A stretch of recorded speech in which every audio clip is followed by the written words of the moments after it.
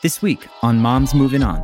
But I find in the divorce arena, so many of us have a hard time with boundaries and triggers in our co-parenting relationships because of this need to people please or this need to avoid confrontation. And it all kind of goes in a circle, doesn't it? It does. And the more you want to please and the more you get your worth from outside of yourself, the more we're triggered. Also learning how to self-soothe and access that prefrontal cortex when you're angry. And that's where the freedom and control is. Not if someone else is going to change, if they're going to take a chill pill. If it's like, okay, they can be crazy, they can do whatever they want, but I got this.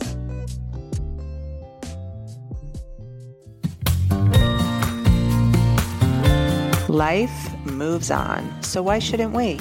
This is Michelle Dempsey-Multack, your host of Moms Moving On, navigating divorce, co-parenting, single motherhood, and moving on.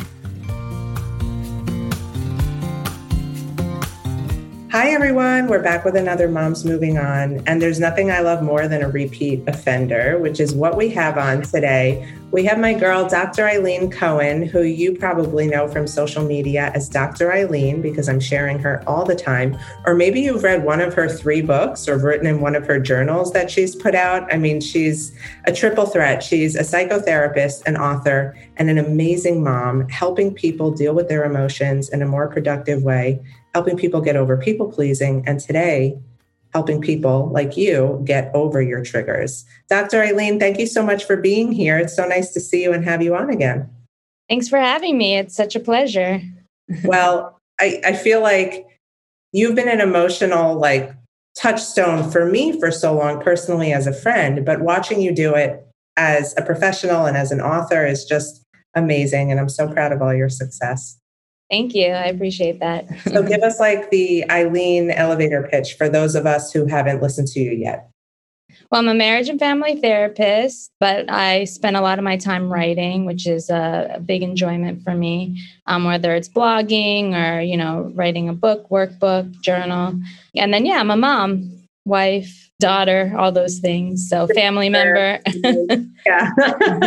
Very well-rounded. And it's amazing that you have taken what you've learned in your childhood or what you've experienced, and now you're helping people deal with it in all of the ways that you were fortunate enough to deal with it. And can you talk a little bit about that? Yeah. So, it's great. I love my education. It really helped me be who I am. But also part of that education is our own personal experience.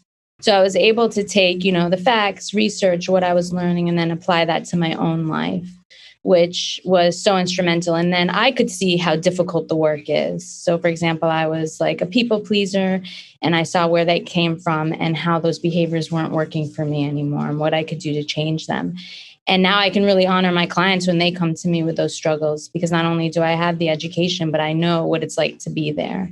So I think I can connect with them in a certain way. There's no better way to help somebody through something than really being able to get on their level and understand, which is what you do. And before we jump into triggers, which is something I'm really excited to talk about, we have to side note to people pleasing, because your first book, When It's Never About You, is a guide for people to help get over their people-pleasing behaviors and understand it more. But I find in the divorce arena, so many of us have a hard time with boundaries and triggers in our co-parenting relationships because of this need to people please or this need to avoid confrontation. And it all kind of goes in a circle, doesn't it? It does. And the more you want to please and the more you get your worth from outside of yourself, the more we're triggered. Ooh. And it's kind of like a cycle. So it ties in together. The more you get your worth outside yourself, the more you look for your worth outside yourself, the easier it is for you to feel disappointed, hurt, rejected, and of course, triggered. So what is the official medical dictionary term for being triggered? Well, they would call it an emotional trigger. So it could be a range of things, whether it was something you were in a traumatic event or a traumatic childhood experience, and then something reminds you now of that. And then you feel those emotions in you, and they can express themselves in different ways. And a lot of it are anxiety, fight, flight, or freeze. And that happens in different ways. So if you feel triggered, you might automatically attack. You might automatically distance and withdraw. You might automatically feel like you need to run and get out of that situation. So we will do many different things when we feel emotionally triggered, which is really our nervous system alerting us there's a threat. And then let's do our go-to moves. So what I try to work with my clients is doing something different. Because yes, we're going to be triggered. A lot of people say, just don't take it personal. Don't feel the trigger. That can't happen. Well, I know that all too well. It can't happen. It doesn't happen that way. So one is slowing down, noticing what our triggers are, and then we can make a more thoughtful decision on what we would like to do about that.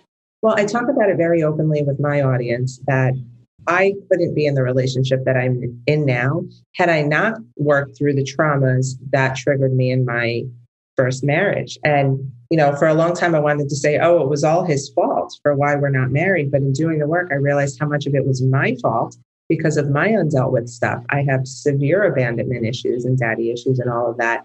And anything he did that wasn't to sort of like rescue me or make up for how poorly I was treated as a child, I perceived as a threat and turned inward and pushed him away. And I recognize that now and I own it.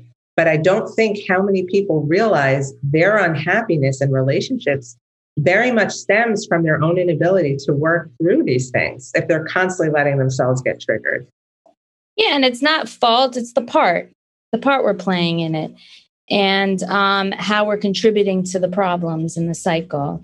And not that we're doing it, nobody's doing it to be on purpose, but these are our natural ways we've learned to best survive in our relationships, to best get whatever validation that we thought we needed. And we're continuing that. And until I guess there's relationship conflict or we start feeling anxious and we don't know why, or there's some discomfort, we don't really slow down and take a look at that and see how our behaviors are contributing to that, whether it is it doesn't have to be overtly being abusive or attacking if it's not knowing how to set boundaries, not speaking up when we're upset, really, feeling like we're getting all that love. We need all of it from someone else, whether we're acting subconsciously, overly, I guess I wouldn't want to use the word needy, but overly needing the other person to give us comfort. Like a lot of things that might trigger us and then we're reacting and contributing to the problems versus like responding. Absolutely. Hey guys, Michelle here with a word from one of our sponsors. The SoberLink system is designed to make parenting time safer with real-time remote alcohol monitoring. SoberLink uniquely combines a breathalyzer with wireless connectivity and is the only system that includes facial recognition, tamper detection, and advanced reporting. Parents can submit a test anytime, anywhere, thanks to SoberLink's wireless technology, which delivers test results by text message or email to the concerned parties.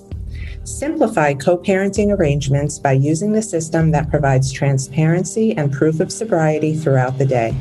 Flexible schedules combined with real-time delivery of results make SoberLink the experts in remote alcohol monitoring technology. For a limited time, get $50 off your device by emailing info@soberlink.com and mentioning Moms Moving On. Drive safe.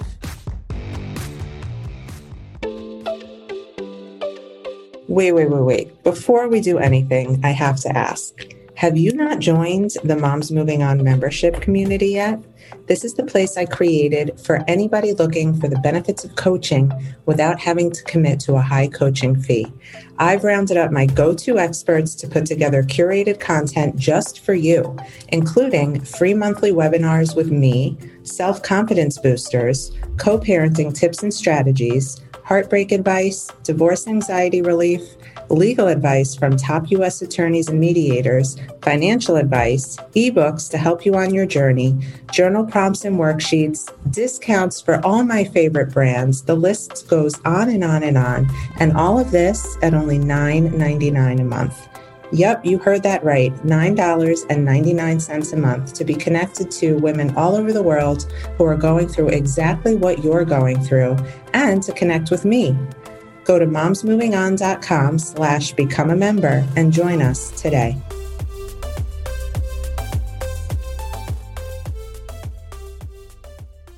So, I mean, it's no secret that in a lot of relationships that fail, somebody is being an asshole. How do you distinguish between someone just blatantly being an asshole and irritating you and making you sad and leaving you unfulfilled, and you just being triggered because you have all this undealt with stuff? And that's a really good point to make. And that's where the self-awareness piece comes in, and slowing down and seeing and getting more factual. Because when we're emotional about something, for example, say you're very emotional and highly alert when it comes to criticism. Maybe your partner's... I think many can relate to that one, including myself. Maybe your partner is just giving constructive criticism or didn't mean to come off as being critical. For example, and one example I give in one of my books is, say you guys are washing dishes. One, you're washing and your partner's drying. And then your partner goes, oh, this dish is still dirty. If you have like so much, I guess, already, a trigger of critical, you might see that as in your own mind, oh, he thinks that, or she thinks I don't know how to clean dishes. They're telling me, we put all our meaning onto that because we're emotional. Our brains are flooded now. Yes, that would exactly might happen. With our own triggered, when really maybe if we could be more objective about it, your partner was just pointing out that, oh, let's wash the dish. Right. So that could be an example. Listen, if your partner then is just calling you names and, being overtly rude to you, then again, what do you want to do about that? You might be triggered. Do you want to sink to that person's level and also start attacking, and just because you're triggered and hurt?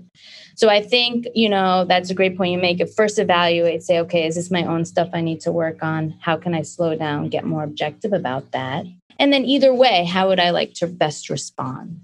Mm-hmm. Whether they're being an asshole or it's just my stuff.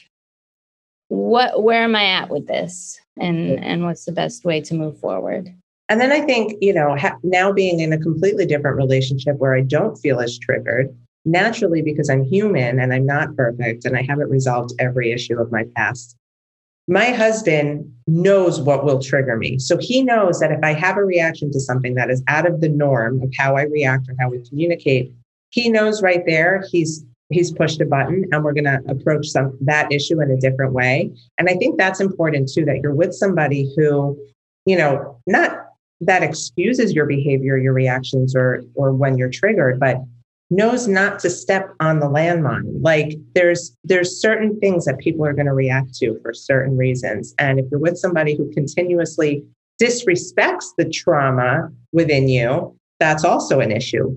But that being said, in a perfect world, none of us would react to triggers. So what are we supposed to do when we feel triggered? And I think that's a great point. That's great. That's where communication comes in, and really having a partner that listens. And a lot of us might say, finally, I was able to communicate, but the person's still doing, what triggers me. Now what? I would love, we'd all love for our partners to be more thoughtful and considerate once we communicate. Then, there would be less divorce and we could work it out. But especially when it comes to the relationship not working out, and the person still continues to trigger you. Okay, now what do I do with that? Because as we could see, we can't change the other person. And I'm sure if you could, you'd probably still be married. So that, and just because you're not married anymore, if you do have kids, you still have to deal with that person. Right. And you still got to deal with the triggers that come with it. Right. So, and what's so ironic about divorce is now co-parenting with somebody, like you've put yourself through the divorce, whether you made the decision or he did, you've gotten through that part. But now you're co-parenting with the only person who knows how to trigger you most. So it's very, very pertinent that you take care of these things and recognize them so you don't self-sabotage your whole co-parenting process. Right. So one would be shifting that focus from them and what they do to yourself, slowing down, really evaluating, okay, is this something like, what are my emotional triggers? When maybe my ex says something about my parenting style, or tries to tell me what to do, or gets, loud. identifying those and then saying, okay, is it something that I could resolve from the past? Did I have a parental figure that was like that? Or have I always just been, did I have a traumatic experience? And how can I then kind of resolve that? And one way to resolve it too is with each situation that comes your way, slowing down and noticing it and then managing. Because their part is being whatever they're going to be. Your part is, okay, how you feel about that. And unfortunately, in a wonderful world, the person that's doing wrong would take ownership, ease your discomfort, help you through those emotions. But that usually doesn't happen. Right. So we then are left with the emotions. It's not when you're co-parenting. It's not this person's job to make you feel better anymore. Right. They're just doing their thing as usual. So your feelings are yours to own and learn to manage and the one, to soothe them. So learning to self-soothe in those moments and finding ways to resolve the past, whether it's seeing a therapist, reading through it, or doing your family genealogy, understanding more objectively like what went on there. And then in each situation you face, using that as an opportunity to self-soothe. You can't not be triggered. So understanding those triggers, seeing they're there, identifying your feelings, validating, and then saying, okay, I'm self-soothing. What do I need to do? Do I need to take a few minutes before I respond? Whatever it is, and then making the decision, okay, how would I like to then approach this situation? And what a lot of my clients find useful is to have a set idea of that before, knowing their value, saying, listen, even if my ex screams, yells, and degrades me, I never want to go to that level. That's my value. I don't treat people with disrespect. I can't change that person, but I can influence by how I act. Mm-hmm. So no matter how that person treats me, I'm going to stick to the facts and be the responsible, adult, manage my emotions around that, then decide how I'm going to set boundaries and communicate in a different way. To take that position, especially when little eyes are watching, because I always say it's not divorce that messes up the children. It's the way that two people within the divorce now handle co-parenting and treat each other. Because divorce in itself is slightly chaotic for kids. But now if they're witnessing this back and forth of just toxicity, nobody benefits. So if one person, you, the person listening, knows how to react in these situations, think of the sense of calm and semblance and safety and stability you're giving your children, because they really need one safe port in the storm in this type of environment. So that if nothing more motivates you to stop reacting, to what's triggering you, then let it be this. Right. And you just made a good point with the word calm. So we all want to, when the conflict happens, our natural reaction is to try to manage the other person, calm them down. But what if we could shift that focus to calm ourselves and manage our own anxiety in that moment? Yeah. Doing whatever we need to do. A lot of my clients find different ways, whether it's like meditation, the way they speak to themselves, practicing acceptance. Something we talk about is kind of, when you have a Coke bottle and you shake it up and you open it right away, what happens? Mm-hmm. Well, what if also when we shake it up, we just let it be in that Coke bottle? Mm-hmm. And maybe envisioning that. What happens if we wait 10, 15, 20 minutes and you open the bottle? It's not as explosive. So it's the same as how our brains and mind work. If we can learn to calm ourselves and manage ourselves, we'll have more access to our thinking brain and really what's best versus just trying to react and attack back or do whatever we need to do. And just because you are, some people are like, well, how that person's going to get away with it or they shouldn't. Well, there's other ways to go about things. If the person's being disrespectful and inappropriate, we don't have to attack back. We can set the boundaries. We can go back to the trust, not the trust agreement, the co-parenting agreement. We can go back to what the rules are and back to the facts and not even engage in name calling and things like that. The best way, and I, as somebody who is scared of conflict and is a people pleaser, I spent a good part of my beginning of my separation and divorce fighting back because I was trying to protect myself and all the wild things, that come out when you're emotional at the beginning of divorce. But then I realized the best way for me to not be triggered and to not get emotionally invested and to not let it ruin my day and then make me, just miserable around Bella, was to just not respond. And if there's nothing more, like, you don't have to respond, because anything that's coming into question, whether your ex-spouse is talking about your parenting or using your past against you or whatever it is, nothing really needs to be discussed outside the bounds of like, hey, what time are you picking up the kids? And I realize that not many people realize that, because they're not relying on their parenting plans as their number one boundary. It is the boundary of co-parenting. And we let ourselves get too emotionally pulled in, for sure. And that's a good point. That's something that could be made on the list of your values and stuff before. If it gets to anything beyond the kids, I'm not engaging. Mm-hmm. No matter how much I feel triggered or pulled in, like, this is my rule, my boundary. Like, I'm not engaging in that conversation. We're not married anymore. I don't have to. And I'm only going to engage in X, Y, Z. And that's a great point to make, is that knowing those boundaries, knowing how far you're going to go in it.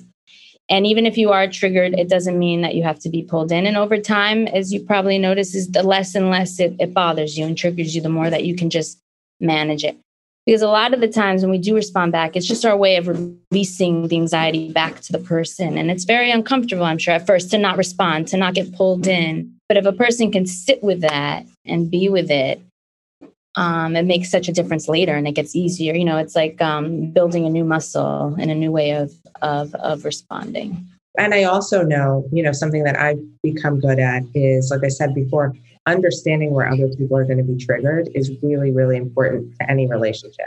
If I call my mom and tell her I didn't like her outfit, she's going to be triggered because how she looks, there's a value to her behind that. And so I'm not going to say something of that nature. The same way I'm not going to put my ex-husband's parenting in question when I approach him about something. I'm going to learn to word things differently so that he doesn't feel triggered. And you have to take responsibility of that sometimes. I'm a big believer that you're not in charge of other people's emotions or reactions, but you do have a little bit of responsibility. If you're looking to avoid confrontation, you can't trigger somebody else. And it might very well happen, but just being mindful of that is good, because you might approach your ex the best way possible and they might still get triggered. But if you know that you didn't, you know that you did it the best way possible, you stuck to the facts, you said what needed to be said, most likely they won't get triggered, but maybe sometimes they still will. But you're taking responsibility for your part, which is important. It's really hard for people to do that, especially in the emotionally fueled beginning stages of divorce. But, I had taken this class on trauma and resilience, and it taught me so much about myself and how I was responsible for certain situations and things I had gotten myself into. And it really taught me to take a step back in situations and say, it's not you, it's me. Like, to understand when I'm visibly upset about something or really feel the emotion deep inside my stomach, that it really very often has nothing to do with the person and very much to do with me. And being able to say that now has afforded me like so much peace in my life, because I'm not in this constant state of trying to be heard and validated and fixed by somebody else. Right. And how much, like, you're not going to be validated by an ex that's angry at you. So you're always going to be left triggered and disappointed. Right. Good point.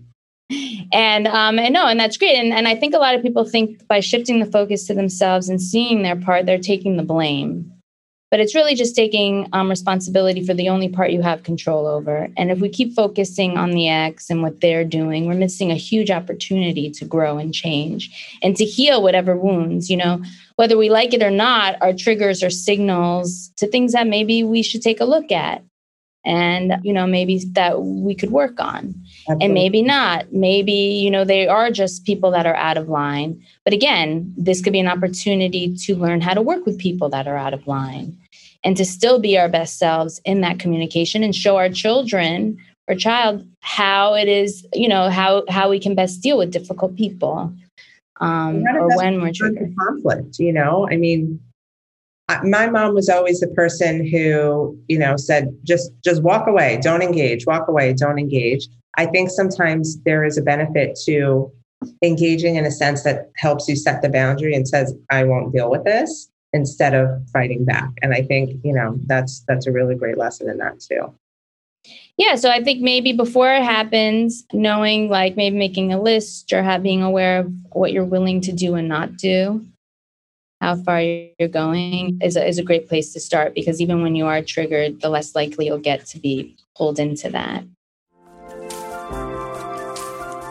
Divorce is never easy, and when children are in the picture, it can be extra tricky, especially when communicating with your ex is a challenge. Now there's an app with you and your kids in mind. It's called FAIR, F-A-Y-R. FAIR is the easiest, most intuitive, and conflict-diffusing co-parenting app on the market. FAIR helps eliminate misunderstandings while also improving communication between co-parents. In the long run, creating a loving environment for your kids. Here's what you can do on the FAIR app. There's a time-sharing calendar to track custody, exchange days, and never forget those special events. Documentable text messaging, and an expense tracker so both parents can add and monitor expenses, track receipts, and add notes. GPS check-in, that's a court-verifiable way to document your presence at all GPS-verified locations. A monthly parenting report to download with your details. A private journal to take notes, add photos, and screenshots. A file vault to keep your records, photos, and documents organized and in one place.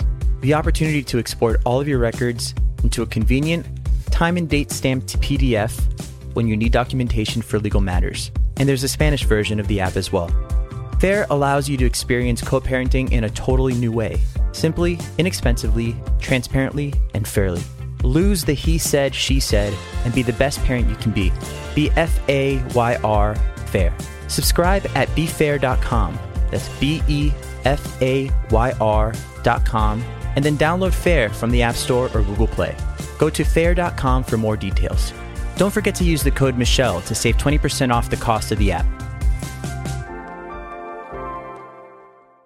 Any techniques for physical ways to release the anger when you're triggered? Get up, take a walk, breathe, punch a pillow. Well, so I know there's this idea behind releasing it. And I think, what if we could learn to hold on to it and be uncomfortable and learn to soothe ourselves and manage it? Because if we're always looking for outlets, that has control over us. What if we don't have access to that meditation app we need, or that glass of wine, or, great. If you can, take a walk to really learn to focus and manage. But with my clients, I try to work more on if it will be easier to manage and deal with once you've dealt with and resolved unresolved issues. There's still, stuff of the past. And yes, if you really feel like you can't control it, it is better to, I guess, take a walk, or I tell my daughter, punch a pillow. Don't punch your sister, punch a pillow. Healthier ways of finding that out. Maybe you like a routine, you make sure you work out every day, or before you engage that, maybe you're not if you notice you're super stressed, taking a step back, those things you can do. But if you do find yourself really triggered and angry, how you can learn to sit with it. Be with it. An interesting concept. Accept it. Notice it. You find that you're so much more in control of yourself in your life. If someone can trigger you and you could just be there and soothe yourself and learn to respond, which it's a hard task to do, because if I can explain the brain without boring you for a minute, there's a prefrontal cortex, which is our thinking, which humans have evolved over time. Then there's amygdala, which is alerted when we feel threatened, when we're angry, when we're upset, when we're scared. And that part of our brain's the most primitive. And it can be useful in certain situations to help us act fast. But when it comes to anger or trigger relationship stuff, it's usually not so helpful. But it hijacks our prefrontal cortex. So you might say, listen, but Dr. Eileen, I have zero, what people find when they slow down, zero access to my logical thinking when I'm angry. So maybe, yes, if you could say, okay, in those moments, it's really difficult for me. So maybe I need to go put my hands under hot water to get myself to focus. That's helped some people. If I do need to take a walk, or if I do need to say to myself, whenever I'm angry, I know myself, I need to take a good hour before I even answer someone. Mm-hmm. So part of it is knowing yourself. And then through that, also learning how to self-soothe and access that prefrontal cortex when you're angry and when you're upset.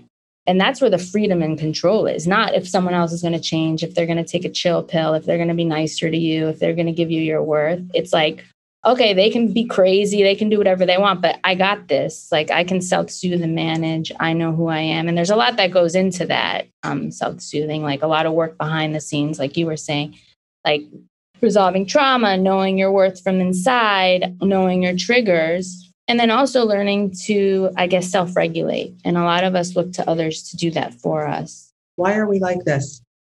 Well, we're humans and we're social beings. And from birth, when you have a newborn, you put them on your chest. Why? So that we can help regulate their hearts, their heartbeats and their emotions. And if we're calm, our babies are calm. Mm-hmm. And it's totally natural and normal.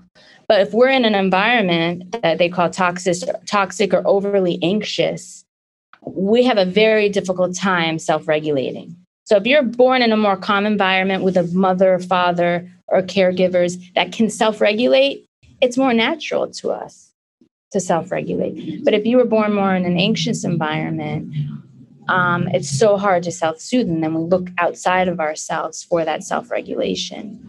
But there's hope. Yeah. You can learn to do that, as you're older by noticing, paying attention, and doing all the work that I'm talking about. But you're not doing anything but wrong by looking to others to self-regulate, or that, finding it difficult when other people are angry and confrontational for you to access your brain. I mean, that's totally natural human stuff there. So it's something I guess we learn to do as we get older, and which you're seeing with your new marriage, which it's not only an inside job. There's other, like the therapist can be a healing relationship when you connect and you see it's safe, and they can help with the self-regulation when they're calm. With any kind of other friendships or communities, a lot of people find being part of a community is helpful. Those are kind of healing relationships. So it's an inside job, but also, it's also an outside job. So that's why people, or even just then you can be that for your child. Right. So if you can self-regulate, self-soothe in moments when things are anxious, you're helping to show that to your kid. Mm-hmm. So what do they say if your kid's having a tantrum, upset? Like, don't go to them and start screaming and yelling and you throw a tantrum because they're going to get more upset. But if you can be that calm presence in that moment, it's soothing to everybody.